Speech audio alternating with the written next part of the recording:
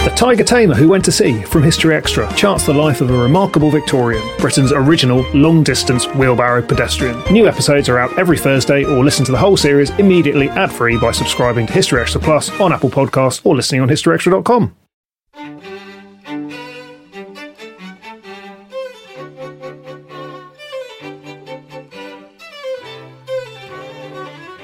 The enormous benefit to doing a story where people are around who live through it is that you have a direct connection to the events of the past. It's not someone reading a diary or telling you what might have happened 200 years ago. This person was there. And they sometimes, if you're lucky, they don't just tell you how they felt at that time. You can see when they begin to talk about it that they are actually feeling what they felt at that time. That was Lynn Novick talking about her experiences of directing a documentary series on the Vietnam War.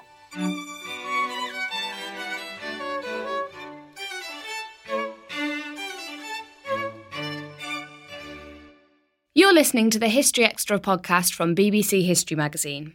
We're the UK's best-selling history magazine, available in print and several digital formats all over the world. Find out more at historyextra.com/subscribe, or look out for us in your digital newsstand or app store. Hello and welcome to the History Extra podcast. I'm Rob Attar, the editor of BBC History Magazine. On Wednesday, the 11th of April, PBS America will begin broadcasting the Vietnam War, a major documentary series chronicling the events of a conflict that had huge ramifications for the people of Southeast Asia, and of course in the United States as well. The series is directed by Lynn Novick and Ken Burns, a filmmaking duo who've previously worked together on a number of acclaimed projects. Our deputy digital editor, Eleanor Evans, spoke to Lynn a little while back to find out more about the series and to discuss some of the secrets of making high-quality history television. Hi, Lynn. Thank you so much for talking to us. Thank you so much for having me. So many UK viewers may have watched the 10-hour cut of your documentary when it aired on BBC4 in the autumn 2017. But now the full 18-hour documentary will air on PBS America in 10 parts. And it was 10 years in the making. You began in 2006, I believe. So why did you feel the time was right for this conversation and for this in-depth film about such a key period in American history? Yes, well, Ken and I did feel that it was a key event in American history of the 20th century. Since World War II, it's arguably the most important event. And because of how painful and complex and unsettling it was, it's one of the most polarizing, divisive, and misunderstood events in our history. And we felt that with the passage of time and the access to new scholarship, we could shed new light on it and try to understand what actually happened. And perhaps in so doing, give our country and people around the world a chance to have a different kind of conversation about this event.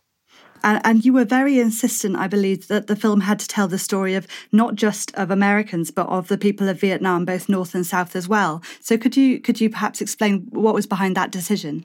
Yes, absolutely. That was at the core of our entire enterprise, was the sense that, as one Vietnamese American writer once said, when Americans talk about the Vietnam War, too often they're talking just about themselves. And that is absolutely true. In Hollywood versions of the conflict and in documentaries and books, rarely are the Vietnamese perspectives represented accurately and in full dimensionality. It was extraordinarily important to Ken and me and to our writer, Jeff Ward, our producer, Sarah Botstein, our entire team, really, to go to Vietnam, to get to know people there, to speak to Vietnamese Americans here, and to understand the complex nature of the war for them. What did they feel? What were they fighting for? What were they fighting against? How did they feel about us? These are enormously important questions, and we didn't think it was possible, frankly, to understand the Vietnam War without many Vietnamese perspectives. And that was one of the great privileges for me of this project, was to get to go to Vietnam 4 times and get to know people and really understand, what did this mean for them. You mentioned there that it's an incredibly complex conflict with roots that go back way beyond 1954. So how did you decide where to start and how far back to go? Yes, that was a huge subject of discussion for us and also with our academic advisors who are experts in the subject as well. Where do we begin? And we decided to begin in 1858, which is the time when the French began their conquest of Indochina. That's when the first French troops came to Vietnam, or what was then called Indochina. And the period of French colonial experience is really primarily what is covered in our first episode. We didn't think it was possible to understand what we Americans think of as the Vietnam War without understanding the French experience. And our first episode is called Déjà Vu, because so many things that the French encountered there and reasons why they did not succeed replayed themselves again and again in the American experience of the Vietnam War as well, and have enormous repercussions for any colonial power or imperialist power or country that's trying to exert its will on another country far away, just the limits of counterinsurgency, for example. What are the kind of preconceptions about the war in American society, if any, that you kind of set out to address or hope to address by making this film? Wow, there are so many, really. We sort of had to just put our own preconceptions to the curb and just start over, sort of start fresh with almost a blank slate, really, to try to understand the facts, what actually happened. One of the major misconceptions that I certainly came to the project with was the sense that the Vietnam War for American leaders was sort of the product of hubris, that we thought we could do anything and we thought we could win because we were the strongest power on earth, and that we didn't understand the conflict and the complexities, the challenges we would face. And as the documentation reveals from the Pentagon Papers, which came out in 1971, and many other documents, our leaders knew from the beginning, and I'm talking about really Eisenhower, Kennedy, and then Johnson, certainly Nixon, all understood that we could not win the war from the beginning. And that is quite a devastating revelation. I did not fully understand that until we had a chance to go through all the documentation and hear them speaking about the fact that we couldn't win the war, but we had to keep fighting. And to some degree, it had to do with domestic political considerations. You know, the American public wouldn't reelect a president who had lost a war. And that was sort of a bedrock belief of all of our leaders throughout this entire period. And that kind of touches on something that really interested me, in that your documentary states that the war was begun in good faith by decent people. So perhaps you could maybe explain what's meant by that statement and how it sets the scene for your film. Yes, that one line in the introduction of this series, in the very first episode, has been the subject of a great deal of debate, and I think it has sometimes been taken out of context. What we were speaking about there was the original American impulse to get involved in Indochina, and that was during the Second World War. The Office of Special Services, which was the precursor to the CIA, sent operatives there to help Ho Chi Minh in his fight against the Japanese. And the idea was that we needed help behind the lines to harass and understand what was going on and pick targets for the Air Force and that sort of thing. And there was a sense that Ho Chi Minh was the representative of a nationalist impulse in Vietnam, and that it would be in American interest to help him in his struggle. And it got subsumed into a much greater Cold War dynamic after World War II was over. But the original impulse was, as many American impulses at that time were, that we were trying to do the right thing to help people around the world in the context of the Second World War. It devolved relatively quickly, I would say, and unfortunately and tragically for the Vietnamese people and for the 58,000 Americans who lost their lives there as well. This episode is brought to you by ZipRecruiter. Daylight saving time is once again upon us, as is the debate about whether it's truly needed or not. But if you're hiring, it really doesn't matter. Because even though it may feel as if your day is longer, it won't help you find qualified candidates any sooner. There's only one way to do that: ZipRecruiter. Once you post your job, ZipRecruiter sends it to 100+ job sites and then uses smart technology to find people with the skills and experience to match the position. So spring forward with ZipRecruiter. 4 out of 5 employers get a quality candidate within the first day. Try it for free at ZipRecruiter.com/extra. That's ZipRecruiter.com/extra. Were there any things that really surprised you in terms of your own preconceptions of the war? You know, certainly the deeper understanding of the many different Vietnamese perspectives was revelatory. And, you know, I think in a funny way, I didn't expect this, but I did develop more compassion for our leaders. I think the decisions they made were tragic and wrong in case after case after case.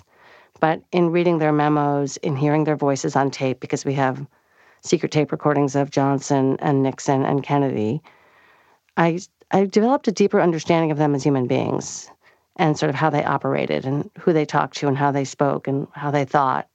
And so they became more real to me, more three-dimensional. And that is important because I think we tend, Americans anyway, to think about our presidents in particular, sort of larger-than-life icons who, they might be all good or all bad, but they're not three-dimensional human beings to us mostly. And this film helped all of us, and I say for myself, sort of gain access to the humanity of our leaders, and that humanity was deeply flawed, deeply, deeply flawed. But they are human beings to me now, which I think was a gift. And the only other thing I'll say is, I had the privilege of interviewing an extraordinary woman named Jean Marie Crocker. Her son, I don't want to give away too much for your listeners, but she lost a child in the war. And her ability to tell that story at age 89 at the time, she's now 95. She had her 95th birthday last week. How she just has gone on living with that loss, and spending time with her and her family was a profound experience, which I will never forget. And it just gave me, some glimmer, some deep understanding of what parts of the human condition that I didn't have access to. So there are so many voices and perspectives in your film, almost 80 on-screen interviews from anti-war protesters to Viet Cong veterans. But you intentionally left out the bigger names, perhaps, that people might expect. So what can you tell us about that decision? Yeah, thank you for asking that. It's a really central approach that we had from the beginning, was that the quote-unquote bold-faced names of the Vietnam War, for an American audience particularly, but I think for a global audience, they really had their say. And by that group of people, who's still around, would be John Kerry, John McCain, Henry Kissinger, even Jane Fonda, Daniel Ellsberg. These are internationally recognized icons, for better and for worse. And they are public figures who have their Vietnam story kind of embedded in their narrative of who they are in the world. And in many cases, they've told the story over and over again. And we felt that they wouldn't add much, to be honest, to our understanding of the human experience of the war if they were to just sort of polish their own apple yet again. And that we would include their stories in the film, which we do archivally as they, strut across the stage in real time during the war. But that our film would be based on the testimony of sort of more ordinary people, less familiar faces. And, it had to do really with, for an audience to watch this film, to come to it with an open mind and an open heart. And if you already have an opinion about whether Henry Kissinger is or isn't a war criminal, or if John McCain is or isn't a hero, or John Kerry, whether he was telling the truth about his war service, these are questions that have kind of become toxic in our public discourse, that we felt that would shape your understanding of the film and the story we're trying to tell. We wouldn't be able to break through that as easily. And what we found instead is by introducing our audience to people that most of us were not familiar with before, you don't know how their story is going to end up. And some of them take extraordinarily interesting twists and turns along the way. And there's sort of an openness to the storytelling and to the narrative as it unfolds, because these are unfamiliar faces. And by the end of the 18 hours, many of the people that you've gotten to know become like your best friends, or members of your family, because you've gotten so intimately connected to, what happened to them and how they tell it. And these people obviously sharing often very harrowing or very challenging experiences from their past. So could you tell us about your approach more generally, the challenges of delving into people's memories, particularly when approaching these difficult issues?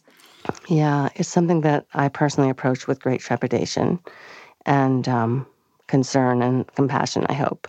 No matter who the person is or what they've done or what's happened, I want to be able to create a space within the conversation that's happening with the camera on, where they feel comfortable to open themselves up. And it's painful, and it's sort of wrenching, can be devastating, but I think it can also be alleviating of whatever burden they're carrying. And, the trick really for us, if there is a trick, is that we get to know people. Sarah Botstein and I, Sarah the producer, and I spent probably 2 to 3 years traveling around the U.S. and in Vietnam, really getting to know people before we ever put a camera on. And we talked to hundreds of people before we actually film the 100 who we see in the film. And so we get to know them. We tell them a little bit about ourselves, explain what we're doing, spend time with them and try to understand what is important to them, about what they want to say. We also vet their stories and make sure that what they're telling us is accurate and that they were where they said they were, et cetera. And then by the time we sit down with the camera, there's a trust and there's a connection. And so it can be quite magical, and you never quite know what's going to happen once someone starts talking. And sometimes they would end up, especially there's a veteran named John Musgrave, who is a major character in the film. And, I knew a lot about his story, but I wasn't sure how he would tell it. And I wasn't sure if he was going to speak about some of the things that are the most difficult for him when the camera was on. At one point, he became suicidal after he came home from the war for a variety of reasons. And I was not sure he would be willing to talk about that. So, you save those questions for toward the end of the interview. And by the time we got there, he sort of took a deep breath, and I could tell he was, ready to say the things that are the most raw and painful for him.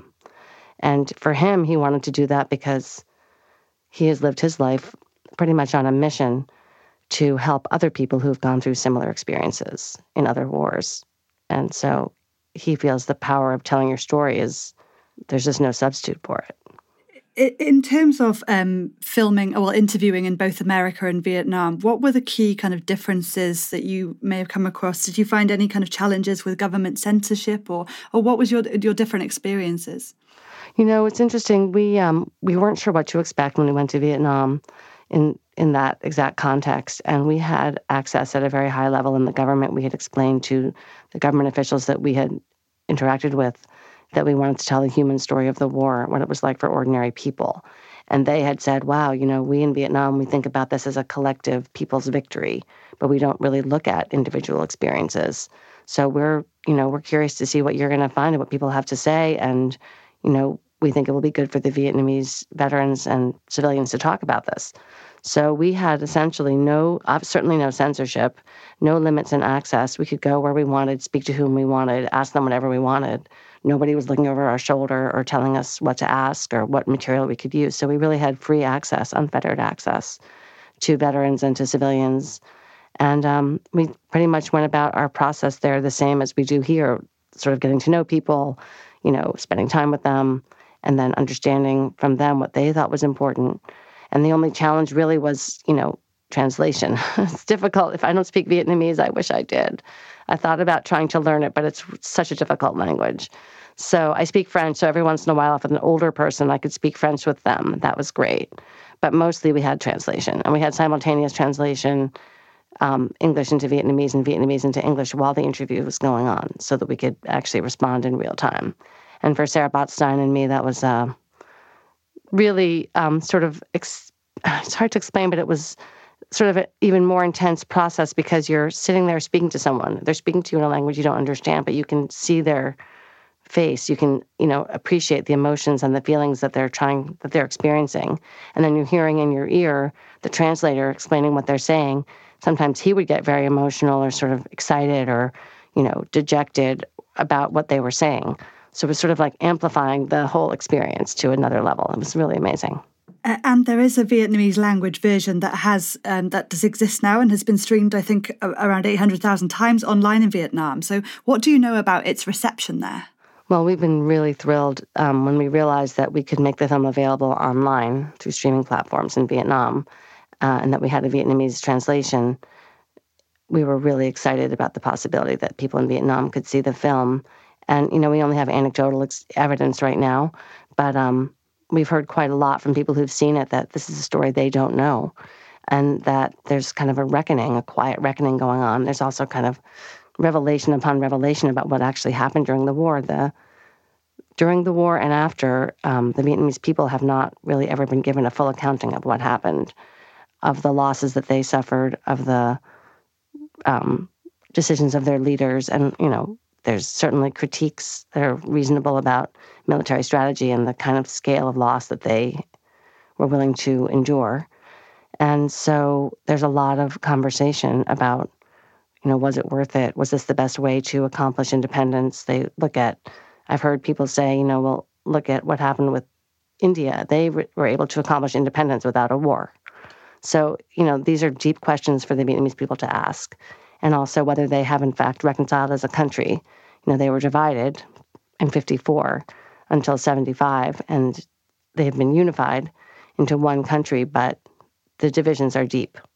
They went through a civil war as well as a war of liberation. And civil wars take a long time to heal. So I think our film is contributing to that process right now.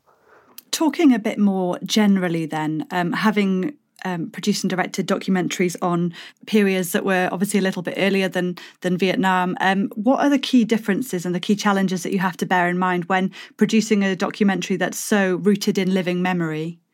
Wow. Well, there's so many challenges, partly because memory is, I'm going to say, fallible, fungible, suggestible, all those things.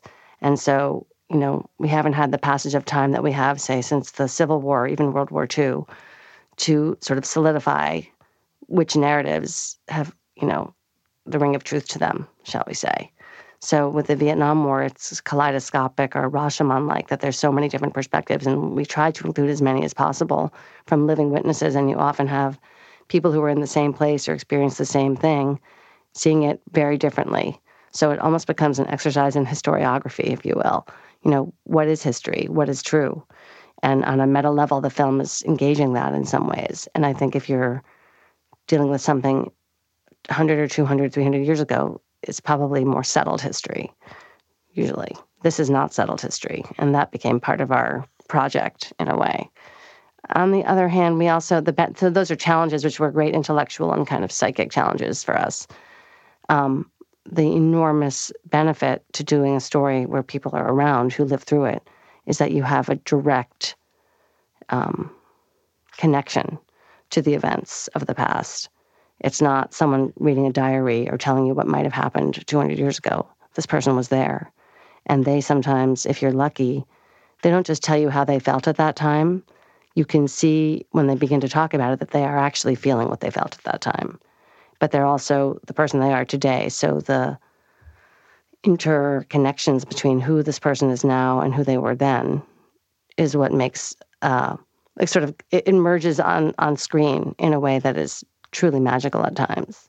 So that was thrilling as filmmakers for us to be able to work with that. We felt in making this film that the music of the time was part of the story. It wasn't background or backdrop. It was actually front and center, a character in understanding the spirit of the people and what was happening.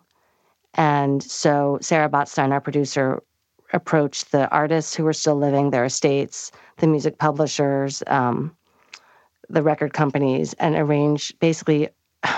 managed to talk everybody into taking the same deal, which was a most favored nations, very, very low rate for everything we wanted to use. And we were able, through her good graces, to get permission from the Beatles to use a number of tracks, the Rolling Stones, many other artists, British and American, the greatest artists of this era, essentially. They all wanted to be part of this story. And, often when American films are shown on PBS, you can have music, but then when you show it internationally, you have to strip out the music because you can't get the rights. We were able to get worldwide rights for all this music. And it really speaks to understanding the Vietnam War, the music being a central character within it. Could you give us a brief introduction to your own route to filmmaking? Yeah, I started off, I have a degree in American Studies, which is sort of a combination of history, politics, culture, art, film, photography. And I wasn't sure what I wanted to do, but I eventually, after a few years of working in a museum, realized I wanted to get involved in documentary filmmaking. And I started off basically as an intern at the PBS station in New York City, and then sort of apprenticed myself. I thought about going to film school, but back in the 80s, film schools in the U.S. primarily focused on narrative filmmaking. So I would have been learning how to write a screenplay and direct actors. And I didn't think that's what I wanted to do. I actually wanted to tell true stories and use the documentary genre to do it. So there wasn't really a film school program that specialized in that. So I figured I should apprentice myself instead for the same amount of time I would have been in film school. And that's essentially what I did. I just sort of worked my way up until I was lucky enough to get an interview with Ken Burns when he was finishing his series on the Civil War. And from there, I've been there since 1989, working with Ken and his team, our team. And my role has evolved from associate producer to co-director. And it's been an incredible journey. And we work project to project. So I was hired for 6 months in 1989, and I'm still here. And every few years, it's okay, here's, what are we going to do next? And actually, for the first time in my career, I'm now working on a film in which I am the sole director.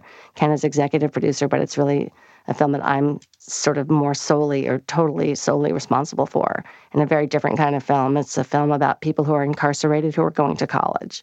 We've been filming for the last 3 years, getting to know people as they work their way toward getting a college degree behind bars.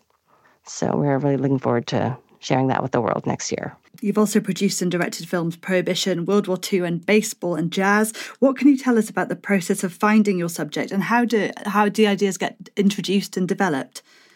It's fairly intuitive on many levels. We sort of have a senior committee, I would say, of Ken Burns and myself, Jeff Ward, our writer, Sarah Botstein, our producer, and several other colleagues. And every 5 years or so, because these projects take a long time, we sort of sit down, and we've been nursing our pet projects, each of us in different ways.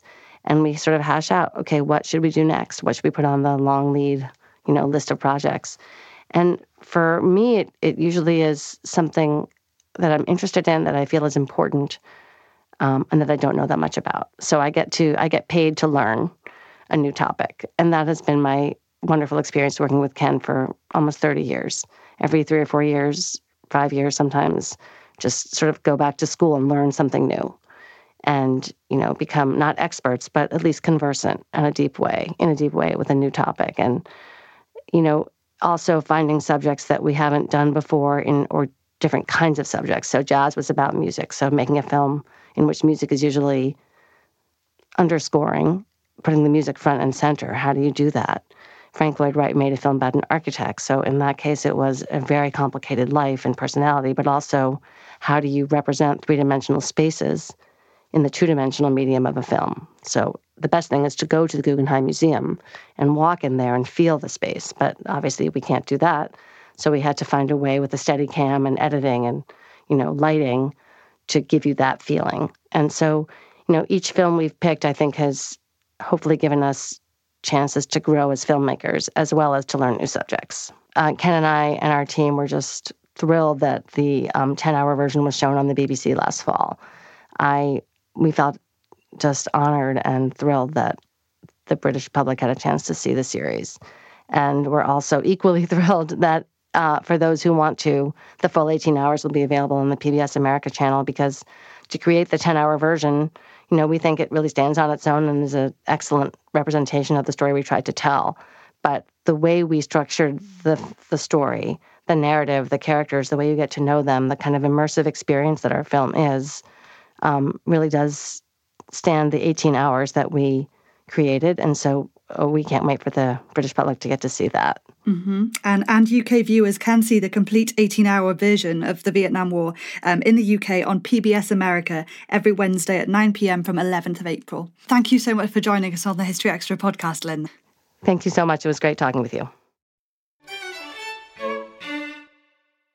That was Lynn Novick talking to Eleanor Evans. And just before we go, here's a reminder that the April issue of BBC History magazine is currently on sale, including articles on the RAF in World War II, Alexander Hamilton, medieval mystics, and a whole lot more. Look out for it in all good retailers and in our digital formats now. OK, well that's about all for today, but please do listen in on Thursday when we'll be finding out about a 17th century actor who helped create some of Shakespeare's greatest roles. Thanks for listening to this History Extra podcast, which was produced by Jack Fletcher. Do let us know what you think about this episode by emailing podcast@historyextra.com, and we might read out your messages in future editions. Alternatively, why not keep in touch via Twitter or Facebook, where you'll find us at History Extra. For more great history content, don't forget to visit our website, historyextra.com, which is full of history articles, quizzes, image galleries, and more. Plus, it's where you can download hundreds of previous episodes of this podcast.